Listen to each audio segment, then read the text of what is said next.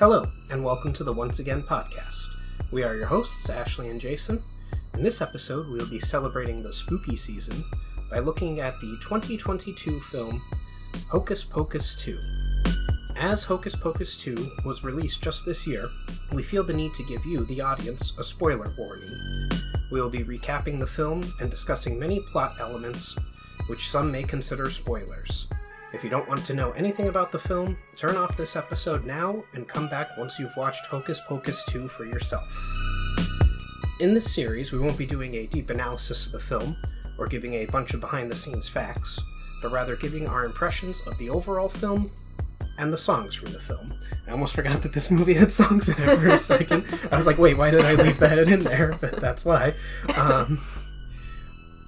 We will also be giving a score to the film and ranking the songs. So light the black flame candle, summon the Sanderson sisters, and enjoy this episode.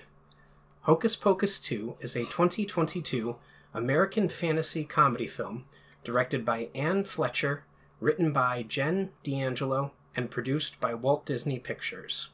A sequel to the 1993 film Hocus Pocus, it stars Bette Midler, Sarah Jessica Parker, Kathy Najimy, and Doug Jones reprising their roles. Filming took place from October 2021 to January 2022 in Rhode Island, replacing Salem, Massachusetts. It was released on Disney Plus on September 30th, 2022. In contrast to the original, the film received mixed to positive reviews, praising the cast performances, humor, and nostalgia, but criticized the plot, while some critics deemed the film as an improvement over its predecessor. It was produced by Lynn Harris, edited by Julia Wong, music by John Debney. The production companies were Walt Disney Pictures and David Kirshner Productions. It's distributed by Disney Plus. The runtime is 103 minutes.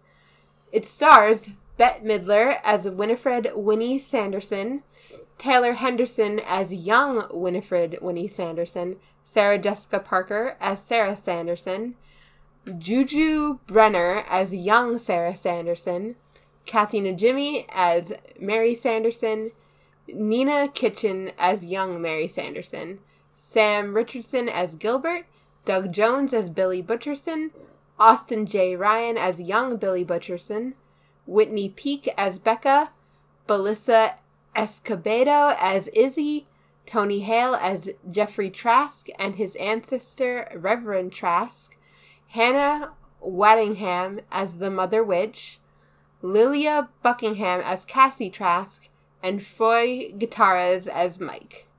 Very nicely done. I'll try. So diving right into the plot, I wrote a note saying that I love, all capital letters for the love, the creepy Disney title card. It starts off just like the traditional one, and then the music changes, and it pans out to be over a swamp rather than a river. I actually had a note about that, too. That was like, I love this. I love when Disney does, like, an off-the-kilter, like, card instead of the regular castle. They, like, do something to it. Yeah. I thought it was I like when they get creative with the castle opening. Yeah, agreed. So we start off in 1653 Salem. A young Winifred Sanderson was banished from Salem by Reverend Trask after she defied the authority of the church by refusing to marry John Pritchett. Rather than let her sisters Mary and Sarah be taken away from her, Winifred escapes with them to a nearby forbidden forest. So I have a couple notes for this scene. First and foremost, Mary and Sarah invented Jell-O. They did. Yeah, they prepared... Or at least some form of Jell-O. Yeah, they prepared it for Winifred's birthday, I believe. It was her 16th birthday, yes. And they prepared it for her, and I was just like, oh, they created Jell-O. How interesting. And I also wrote down that the film starts off much more humorous than the 1993 one. Yeah. Right away, very fun. Instead of sticking with that, the first one was very serious off the bat. Yeah. Yeah, Thackeray's sister gets kidnapped and everything, and there's some humor in there, but like much more. This was not silly, but way funnier than the other one started off. And I also wrote down that Taylor Henderson is nailing her performance as a young Winifred Sanderson. And I have a side note here saying that the stunt performers for Winifred and Mary Sanderson are stunt performers from Wilkes-Barre, Pennsylvania. Oh, yeah, so that's cool. I just wanted to point them out. Heidi Pasco plays Winifred, and Heidi. Here we go. Shanapoff.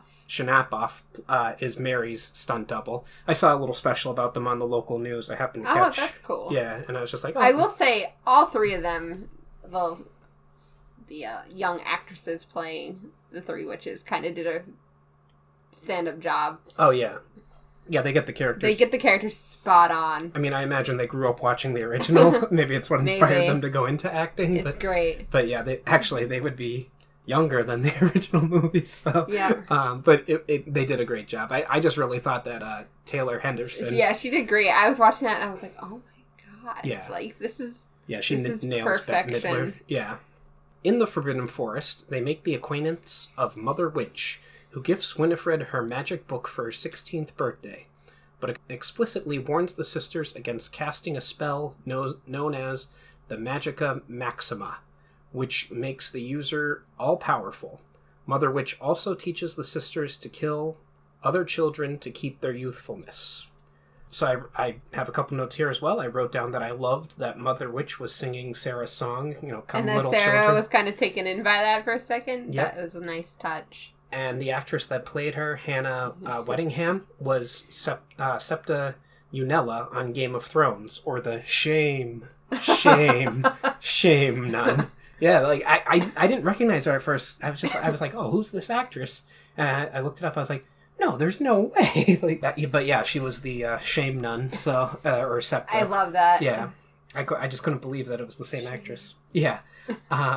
And then I have a note here about Mary's line about their father being an apothecist, or apothecariist. I'm not really sure how it's said. Mm-hmm. Also, their mother, they mentioned later on, was also one, implying that the sisters do have parents. We just never met them.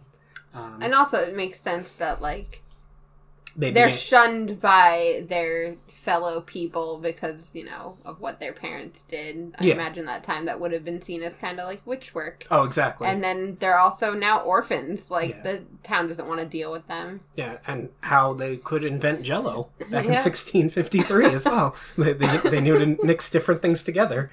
But in 2022, 29 years after the Sanderson sisters were resurrected by the Black Flame Candle, Salem teenagers Becca and Izzy prepare to celebrate both Halloween and Becca's 16th birthday, but turn down a party invitation from their estranged friend, Cassie Trask. And I wrote down a note here saying that I thought Mike, Cassie's boyfriend, was going to just be a lovable idiot, but his attitude towards Becca annoyed me. And also, them being sent to the principal's office reminded me of the one time that I was sent to the principal's office in class. Would you like to hear this story? Oh, God. Go on. So I won't say my former teacher's name, but I had a teacher who I did not get along with at all. The reason nothing that I did, she had a history, she had a crush on my father when they were young, and my father wanted nothing to do with her. So she hated me because of this, and was very hostile to me from day one. And I remember... she was not a very good educator. She never got up from her desk. She always sat there. If something had to be written on the board, she would have a student go up and write it. And if you said to her, oh, blank, I don't understand the material, she would say, well, too bad, we're moving on, and just keep going. But anyway, we come back from Thanksgiving vacation, and we're sitting there in class, and she pulls out of her desk an entire turkey. She had it in one of the drawers in Tupperware container, and started eating it. She would quite often eat in class while talking. And she started eating the turkey leg in the middle of class while talking, and I started dying laughing from it. And she sent me to the principal's office for it. And when I got to the principal's office, I told the principal the exact same story I just told you, and he said, just sit here until the end of the period, and then go to your next class. So yeah, that was my experience being sent to the principal's office. Good work. Yeah, it was. In your story of that, going back to Mike for a second, yes. Mike's probably the only character that I just don't like. Yeah. As like he's dumb, but he's also like a mean dumb. Yeah. Like, because he's dumb, he's mean. Like, he doesn't think he's being mean, but he's mean. And it's like, no, I've met people like that, and it's like, I don't feel sorry for them. It's like, no, not my fault. Nobody explained to you that, like, you're dumb, essentially. Yeah. He does learn that at the end, though. He does. He learns, And he even says the line, like, I have so many people to apologize to. Yeah, because he thought he was just making conversation by being mean. Cassie's just like, it's okay, sweetie. Like, Cassie, you should have been telling him right away, like, you're a problem. Yeah. But Becca and Izzy visit a magic shop, formerly the Sanderson Cottage, run by Gilbert, who gifts Becca a candle for their annual birthday ritual. Becca and Izzy light the candle and discover that it is another black flame candle. There is a full moon, and the girls are both virgins. The candle resurrects the Sanderson sisters once again. And I have 2 notes here. The first one saying, amazing that nearly 30 years later, and the 3 actresses look exactly the same or even better than they did back then. They do look good. It's surprising. Yeah, and they also I have this in my overall score, but they pick back up into those characters immediately. Like, it was just like, wow, that's impressive, because they could have, been different. A hard time, but but they get it. And I have a song here, The Witches Are Back, and it's just a short few lines and an odd musical number to take place out of nowhere. But even Becca and Izzy make a joke about who the Sanderson sisters are performing for. So I gave it a 6 out of 10. I gave it a 7 out of 10. I thought it was funny. Yeah. I liked it, though. It did feel a little out of place because it just kind of like came on and you're like, well, I guess we're just going with the theory that they like to sing. Yeah. Which is something that they come out with later, that like, oh, they do, in fact, like to perform. True. The girls manage to outwit the sisters and in a local Walgreens, and then escape to the magic shop where they discover that Gilbert tricked them into reviving the sisters, having seen them on Halloween back in 1993 and been taught how to make the black flame candle by the book. So the summary is very short, but yeah, the scene in the Walgreens is great. It's some of the same jokes from last time, but done in new ways. I think they did try to modernize it and make the plot more interesting. I mean, we'll get into it later in overall scores, and once we're done recapping, but... Yeah, the automatic doors take the place of the paved road and everything like that. It's just something... But yeah, the scene in the Walgreens is fantastic, and they're drinking all the youth potions and everything. It's great. And a face mask, like, it's a new face. Yeah, it's the face of a newborn, and they start eating it, Oh, it tastes like berry. But I have a note here saying Sarah's line about delighting in the luring of children, "'Twas my only job," and I cracked up at it, because she's upset that they no longer have to do that.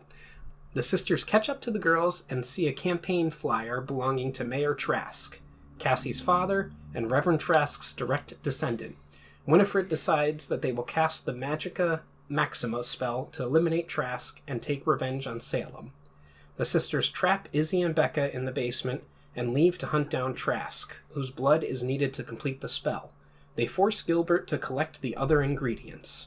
So I guess we should say that Gilbert, thought that they would be cool if he brought them back. Yeah, Gilbert was like, he's not evil. He's like, they'll be so much more understood now. It's not that they're evil, it's that witches were persecuted, and you guys just don't understand. Exactly.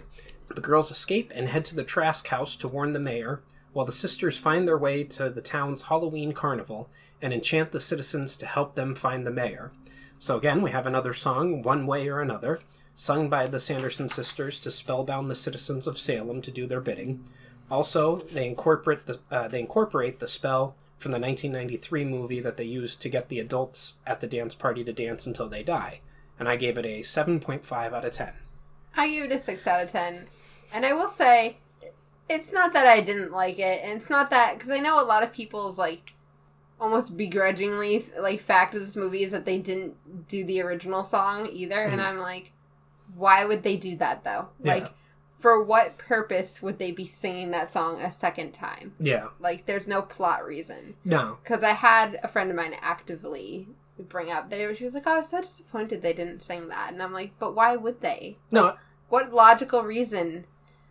You're not trying to remake the film. You're trying to make a sequel. Exactly. There's a difference. Yeah. No, I like that they did a new version. I like that they kind of threw in the same spell to kind of remixed it. They remixed it. It was nice. Yeah.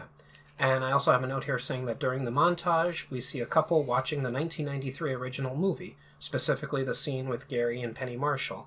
And I just wanted to know, is it supposed to be a documentary or something? I assumed it was supposed to be a documentary, but the way that everybody talks about the 1993, that the sisters had already come once before. It's almost like they're like, supposedly they had come, but nobody, like, believes that. So that makes me question how a documentary would exist.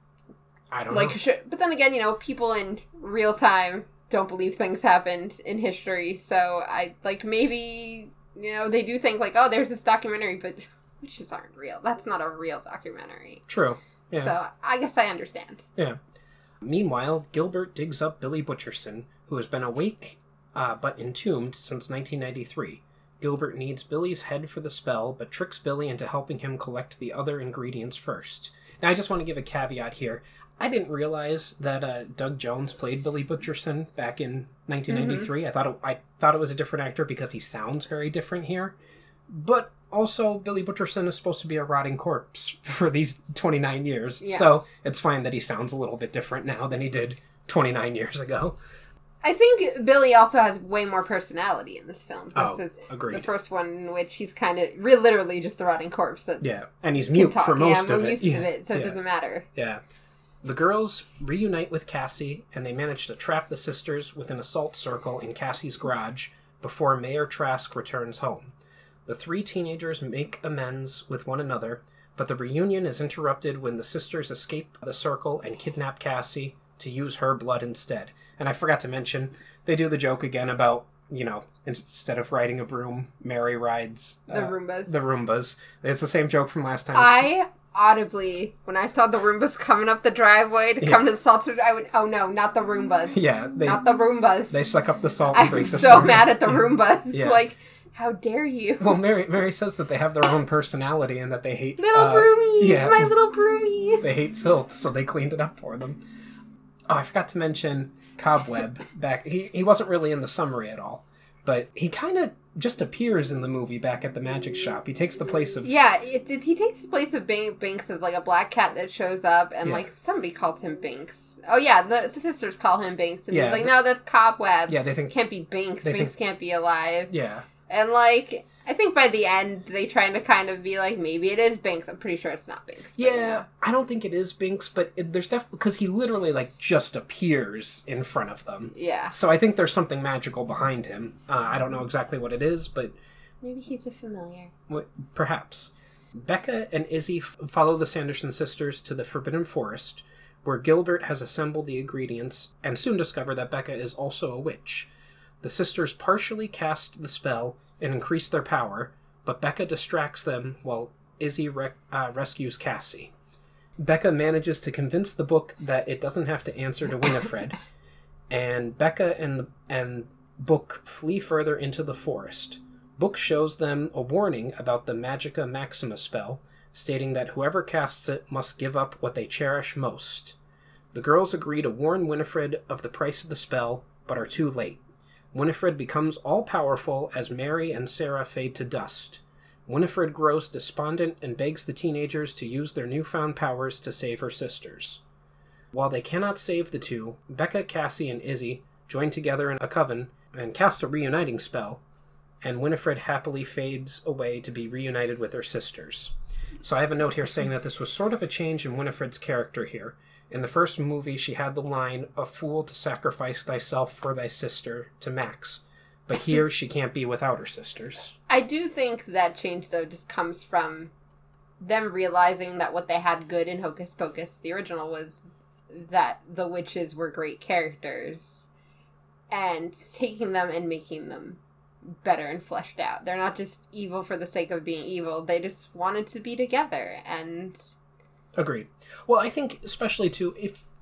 granted, it has the word "two" in it, so you know that it's a sequel movie, but you can watch this on its own, and it's a complete movie. You don't have to have watched the 1993 film. You're going to get more if you have, but it stands on its own, which I think all films in a series should do. I think there can be references to previous films, but I think all films should stand on their own in a series. If I have to watch 8,000 things to understand what's going on, it's a problem. Yeah, agreed. Marvel, I'm looking at you sometimes when you do your random stuff you do. Don't you dare disgrace Marvel in my presence. No, I agree that sometimes it's a little Marvel, you know jarring. what I'm talking about. Yeah. When you do really random series and expect everybody to watch those, but then expect them to go watch some movies. Like, Those are two different kinds of viewing experiences. The new coven are joined by Gilbert and Billy, while Billy starts to fade away, realizing that all of Winifred's spells have been undone, and is relieved to finally be headed to his eternal rest. And Gilbert promises to give him his due, and that Billy wasn't actually a lover of Winifred. Yeah, I forgot to mention throughout the story, anytime anyone encountered Billy Butcherson, they're like, "Oh, Winifred's lover," and he's like, "No, I kissed her once." Yeah, one time I kissed her, and so Gilbert does say that he'll tell Billy Butcherson's real story. The girls decide to give Book a new home and continue practicing their magic as they walk off into the night in a similar manner as the Sanderson sisters. As they leave, a bird identical to the one that Mother Witch had shapeshifted into flies overhead. And I forgot to mention that, it wasn't in the summary earlier, but the film opens with this very unique-looking sort of raven phoenix bird, because it's mostly all black, but it has some color, and it's revealed to be the Mother Witch character. And here it flies overhead, alluding to it's going to be following these girls now and everything. Which I also think, and since we've reached the end here, I'll discuss when Mother Witch gives them the book, they ask her about her coven, and she says, "Oh, they're all gone." Do you think Mother Witch did the Maxima Magica spell and killed her? Maybe she did. Yeah. Or, it's also, we're talking about Salem. This could have just been Salem witch trials, too, and people died. Possibly, yeah. I didn't. That was my original thought, but after watching all of it, I thought she must have killed her own coven too. She could have done that, because she did seem a little, remorseful and sad about it. Don't do it. And here we have the song. During the credits, we see the Sanderson sisters recording The Witches Are Back in a music studio. I can't help but assume that since the studio is bathed in red light, this is perhaps supposed to be a recording studio in hell. That was my assumption, too. Yeah, so I gave it a 7 out of 10 for the song. I think I did too. I mean, it was the same song as earlier, so. Just a longer version. And then, did you stay for after the credits? I did. Okay. If you're in the audience, stay for after the credits. We see Cobweb back at the Sanderson sisters' home, where he jumps onto a cabinet. Next to a box labeled BF or Black Flame Candle 2, alluding to the chance that Gilbert made more than one Black Flame candle. And my only note here is Hocus Pocus 3? Maybe. I don't know. I feel like they really rounded out that story, though. So I guess if you were doing it and we're somehow taking out the Sanderson sisters as, the main villains, then fine. But if you're not doing that, then I don't really know how we're having a third. My feeling was that they might do a third one that's about Cassie, Becca, and Izzy, and Mother Witch. Maybe. We'll see, though. And make it a cameo with the other three. Yeah, possibly. Yeah. Maybe they light the Black Flame Candle to get them back to help against Mother Witch or something. She's the real evil or something. Maybe, yeah, because otherwise I'm I don't know why. Yeah. Because, yeah. Well, the story's played out now. I don't think the Sanderson sisters would come back and be like, okay, we need to take our revenge on Salem. I think they've kind of... Maybe in 29 years from now, we'll be recording an episode about Hocus Pocus. Oh, Jason, did you say?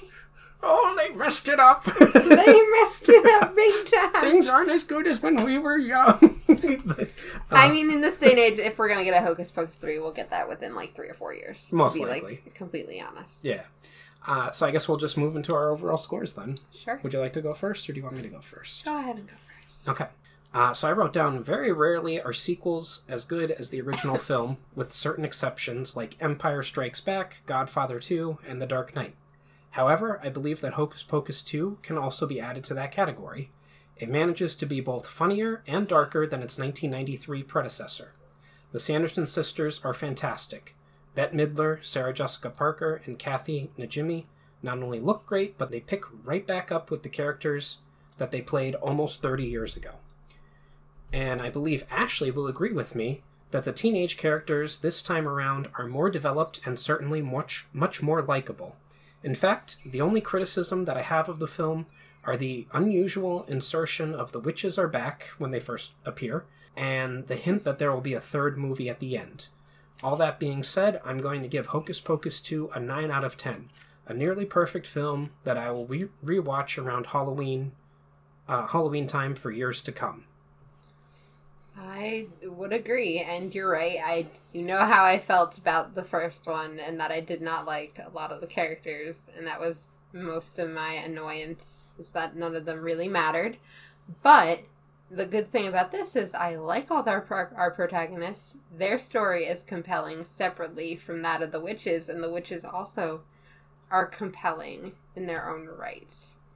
And while I'm not thrilled that the idea of the third one might exist at some point, because I don't think it's necessary, but also I like even like the characterization of the book at this point. Like, the book is almost just an item in the last movie, where this film really made the book its own character, and it cried, it sweated, it did things, it had its own will, which I think was nice. It smiled. It smiled. Yes, it did. It smiled. And I love that for it. Because I think things like that give a lot of character to these types of movies. I liked it a lot. I gave it an 8 out of 10. Okay. Yeah, I forgot to mention that, but in the scene where Becca's looking for the book, it's sweating. Yeah, and I died watching Yes. that. I really enjoyed a lot of the book scenes. Yeah. And, you know, the way Winnie acts with the book, the first movie, is like, oh, this is my book, like, my book loves me. And we don't see that, and I love that this kind of gives that, like, oh, it makes sense that she's talking to the book like it's a person. Yeah. Because it is, in fact, like, sentient enough to, like, understand. Even when she's trying to look up the Magica Maxima spell. The book's, like, closing. It keeps closing itself. No. Yeah, you know, you And don't want to do this. she, like, zaps it, yeah. basically. Yeah, and he's like, oh, fine. Yeah, screw you. Yeah. I tried to warn you. Yeah, but, yeah, great film, and, with all that out of the way, this has been the Once Again Podcast. Any questions, comments, or critiques can be addressed to our email at onceagainpod@gmail.com. Follow us on our social media accounts, Once Again Pod, all one word, on Twitter, Instagram, and TikTok. If you'd like to contribute to the podcast, we have several tiers available on patreon.com/onceagainpod. As always, a like, follow, or share would be greatly appreciated. Thank you, and have a wonderful day. And remember, we will entertain you. We will always entertain you.